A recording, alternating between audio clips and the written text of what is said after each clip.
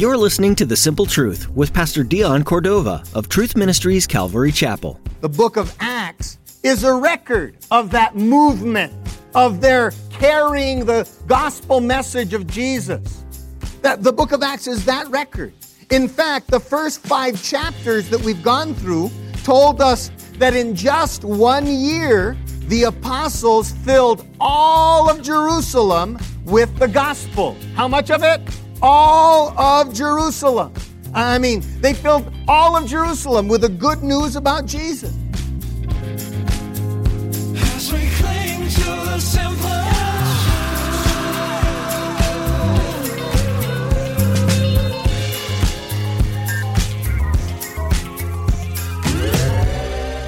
Today's message is simple. Pastor Dion's explanation of how God's word spread throughout the world was scary for the apostles at the time, but it yielded such amazing outcomes. He then outlined several people from the Bible that were up against what looked like really bad situations, but turned good because that's what God does. Philip was a man who escaped to Samaria with a plan in mind, but it didn't match up with God's. This city was a place that had long ago rejected God's call to come back to him. Now let's join Pastor Dion in the book of Acts chapter 8 with today's edition of The Simple Truth.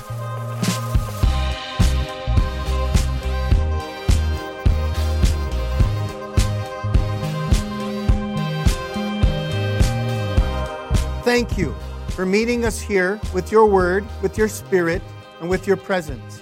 We need those 3 things so desperately so that we can be more like you and that we can reflect you as best as can be in the sphere of influences that we live.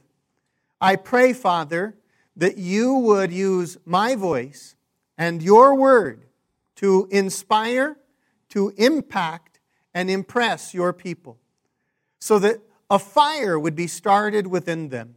And Lord, that you would work through them, in Jesus' name, amen.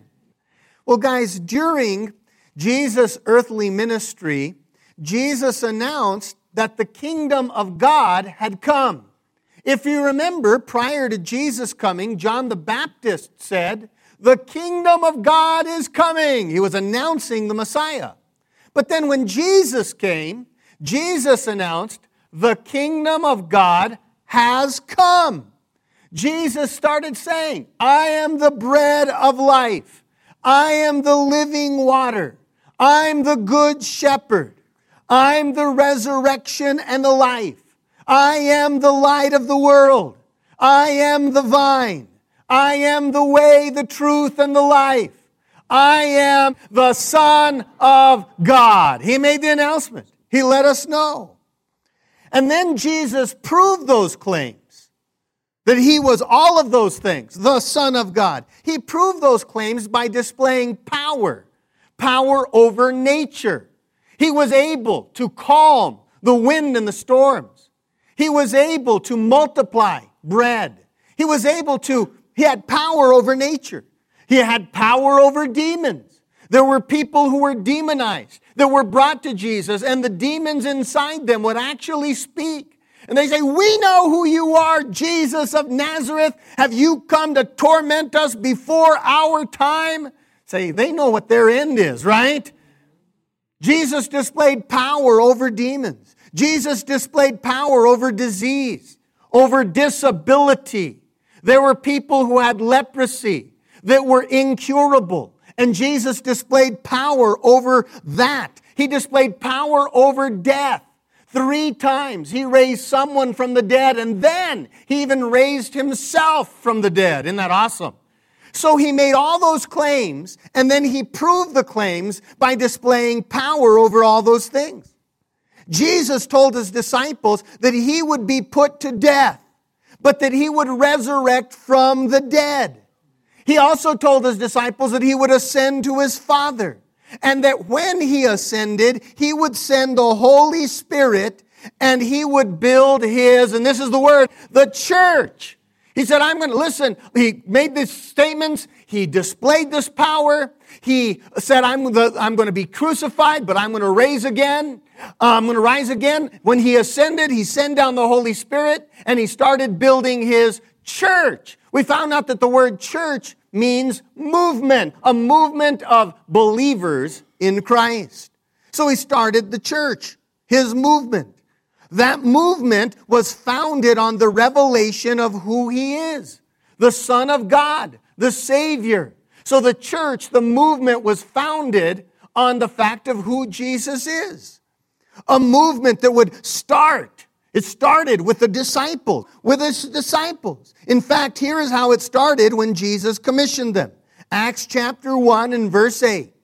Jesus told them, "But you will receive power when the Holy Spirit comes upon you, and you will be my witnesses, telling people about me everywhere.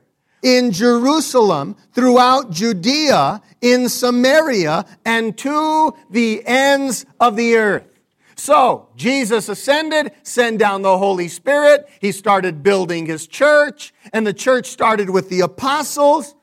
The disciples became apostles after that statement. The word apostles means sent out ones. It means what, guys? Sent out ones. And so, at that moment, Jesus sent down the Holy Spirit. It fell upon the disciples. They became apostles because now they were sent out to carry the message to Jerusalem, Judea, Samaria, and to the ends of the earth. So they've been sent out. Pretty cool. Well, the book that we're studying, the book of Acts, is a record of that movement, of their carrying the gospel message of Jesus. That the book of Acts is that record. In fact, the first 5 chapters that we've gone through told us that in just 1 year, the apostles filled all of Jerusalem with the gospel. How much of it? All of Jerusalem. I mean, they filled all of Jerusalem with the good news about Jesus. It was a revival, an awakening. Thousands of Jews in Jerusalem were coming to faith in Jesus. That's a good place to cheer right there. Wow, awesome, disciple. You did.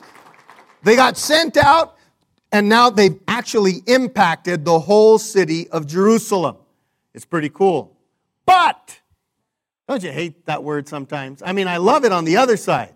You know, we were dead in sin, but God. But there's this one. I mean, God is doing an amazing thing. He sent out his disciples. They're now apostles. They're carrying the message of Jesus, and they have saturated all of Jerusalem. But a problem arose, as always does. See, spiritual growth is always challenged. Faith and commitment in Jesus will always be attacked. How many of you know about that, huh? Those attacks come sometimes by temptation, sometimes by trial, and sometimes by this persecution. So a rivalry breaks out, but a problem arose. Persecution is what we're going to be looking at. Persecution is pressure to recant our faith and decision for Jesus. Persecution is the pressure to get you to turn back on your decision and commitment for Christ. And guys, that pressure or persecution is on every Christian, comes to every Christian. No one is exempt. Nudge your neighbor and say, no one is exempt. That means you. In fact, 2 Timothy chapter 3 and verse 12 says this: anyone who wants to live all out for Christ is in for a lot of trouble. There's no getting around it. You can go ahead and say, oh. But it's the truth. And that's exactly what was happening there in the book of Acts. Jesus resurrects. He resurrects from the dead. He ascends to his Father. He sends down the Holy Spirit. I mean, the disciples are carrying the message, saturating Jerusalem. But then, persecution arose. Well, the persecution against the first church got intense. What happened was an up-and-coming religious leader named Saul, everybody say his name, what? Saul, That guy had Stephen stoned to death for his faith and witness. So the church in Jerusalem is growing, volunteers are getting involved, ministry is happening, but then Saul gets one of the volunteers and has him stoned to death because of his faith in Jesus and his profession. Wow. Then this Saul, with a Hitler-like agenda, decided that he wanted to rid all of Jerusalem of Christians. It would be a Christian genocide. Everybody say, wow. In fact, here's the story as we pick up the record in Acts chapter 8. Now, Saul was consenting to Stephen's death. At that time, a great persecution arose against the church, which was at Jerusalem. And they were all scattered throughout the regions of Judea and Samaria, except the apostles. And devout men carried Stephen to his burial and made great lamentation over him. As for Saul, he made havoc of the church, entering every house and dragging off men and women, committing them to prison. Therefore, those who were scattered went everywhere preaching the word. So, the apostles, sent out ones, have been saturating Jerusalem with the message. People are responding. Volunteers, people are responding, and it's created more ministry. People are being involved in ministry, but a persecution arises. Saul stones one of those faithful volunteers of the church. Then he decides, I'm going to kill all the Christians. He got bloodthirsty. The verse said was making havoc of the church. The word havoc means causing them to run in terror. The Christians were starting to be, and everybody say the word, scattered. They were leaving Jerusalem in droves trying to get away from the persecution of Saul. The Christians started fleeing Jerusalem in self-preservation, which turned out to be a good thing. It turned out to be a good thing. You see, Romans chapter 8 and verse 28 says that God can turn your lemons into lemonade. I'm sorry, it doesn't say that, but close. Let's read it. Acts 8:28. And we know that all things work together for good. Wait, let's back up. And we know that what? Work together for good to those who love God, to those who are called according to His purpose. See, God is known to make some bad things work for good. I'm going to say it again. God is known to make some bad things work for good. He had done it many times in the Old Testament. In fact, He did it in Joseph's life. You remember the story of Joseph. He was betrayed by his brothers. They threw him in a dry well. They were going to leave him there to die, but then they had a little bit of compassion. They pulled him out and sold him to a caravan that was traveling to Egypt as a slave. Joseph ends up being a slave in Egypt. Then he gets falsely accused by his master's wife of rape, and he is thrown into prison. He stays in prison about 12 to 15 years. Yikes, right? But God had him at the right place at the right time, because then God called him out. He interpreted Pharaoh's dream and became a leader in Egypt. Not only saved the Egyptians, that's not why he was there, but to save his family that was going through a famine. God arranged it, orchestrated. God has been known to take bad things and make them work for good. Then there was Moses. Think about Moses. Moses was, born at a time when the Egyptians were killing all of the Hebrew babies. He was born. His parents hid the pregnancy, hid him after he was born. When they could hide him no more, they put him in a basket made of reeds, pitched with tar. They put him in a basket and pushed him out on the Nile so that, hopefully someone would find him. They did. What was a bad thing? Pharaoh's daughter found him. He became Pharaoh's grandson. This little kid. She adopted him. Here's even a cool thing. If you didn't know this, they were looking for a wet nurse after they found him, and they went and they hired, not knowingly, Moses' mom to be her own son's wet nurse. Isn't that cool? God knows how to turn bad things into good results. And then there was Israel. In the Old Testament, a famine had hit the land. People were starving. The Assyrian army decided it was a good time to attack them. They were weak. They had nothing. So the Assyrians brought 186,000 soldiers from the north to surround Jerusalem. Stop and think about it. It seems like a bad thing. But God, in the night, sent an angel that killed all 186,000 soldiers. Here's what happens. There were a couple of lepers that were in the camp or outside the walls. They figured, you know what? What could happen? What's the worst that could happen? We're just going to go out there to their camp and see if they, give us a few scraps. Maybe they'll have compassion on us. They found the camp and basically everybody dead.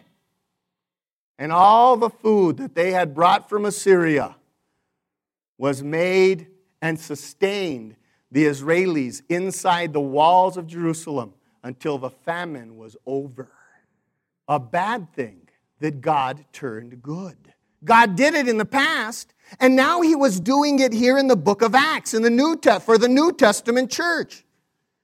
A bad thing, persecution, is turning around to be something good.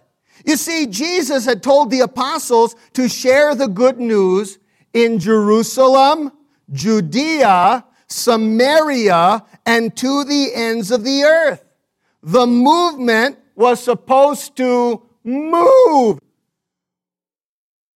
Well, the apostles had saturated Jerusalem, the first name on the list. They had saturated Jerusalem with the message of Christ, but then they got comfortable. It happens. Comfortable. People come to faith in Jesus. They're excited. They're enthused. They want to tell everyone what they've experienced. They want to tell their family, their friends, their co-workers. But then once their contacts have been covered, the sharing fades. No more urgency. No more risk. No more reaching out. Which results in no more progress. One old proverb says, the turtle only makes progress when he sticks his neck out. Well, the apostles had stopped sticking their neck out. They were there in Jerusalem, saturated the city with a message, but they stopped sticking their neck out, so the movement wasn't moving. But then God made persecution work for good. Because to avoid persecution, a guy by the name of Philip went to this place. Everybody say it out loud, what? Samaria, one of the names on the list. He goes to Samaria. In fact, let's read the record. Then Philip went down to the city of Samaria and preached Christ to them. And the multitudes with one accord heeded the things spoken by Philip, hearing and seeing the miracles which he did. For unclean spirits crying with a loud voice came out of many who were possessed, and many who were paralyzed, and lame were healed, and there was great joy in the city. That's pretty cool, isn't it? So here's a persecution that arose. It's a bad thing, or at least it seemed like a bad thing. causing people to scatter, and Philip goes to Samaria. Well, who's this guy, Philip? Well, we read about a guy named Stephen. He was not an apostle. He was maybe a B-postle or a C-postle, if you know what I mean. He wasn't one of the originals. Well, Philip was the same. They both had a ministry that they were delivering. They had Meals on Wheels, delivering food and groceries to widows, Christian widows in Jerusalem. Well, we read that, Saul had Stephen killed, and we read it at the top of our reading. Saul had Stephen killed. Well, Philip takes off to Samaria because he thinks he's next on the list. I'm probably next on the list. So Philip went to the one place he knew Saul and the religious leaders wouldn't follow him, to Samaria. Can you say the name again? To what? Samaria. See, the religious leaders treated Samaria like malaria, if you know what I mean. The religious leaders treated Samaria like a deadly disease. See, Samaria was considered unclean to the religious leaders. Would you like a little bit of history? Okay, I'll give you the skinny version. During the Old Testament, Samaria, that area of Israel, Samaria, abandoned God and served idols. They decided, we're going to unplug from God. We don't believe anymore. And they started serving the idols of those around them. The Samaritans did. They started serving idols. Now, because of their defiant rebellion, God sent them various prophets to call them back to Him. But they rebelled and refused. So God, without another course, decided to give them a little bit of pressure. He sent the Assyrians to invade northern Israel. So the Assyrians invaded northern Israel, and they conquered northern Israel. And the Assyrians occupied the territory of Samaria. They murdered all of the men, and they took the Samarian women for themselves. And the children that were born from the Samarian women and the Assyrians, well, they were called from then on half-breeds, right? Half-breed, that's all they ever heard. Half-breed, how they learn to hate the word. Remember Sherry used to sing that song? Well, they went through it. They experienced that. So the religious leaders quarantined the Samaritans, no longer called Samarians, but called Samaritans because they're half Samarian and half Assyrian. So the religious leaders quarantined that particular county with extreme prejudice. As we cling to the simple.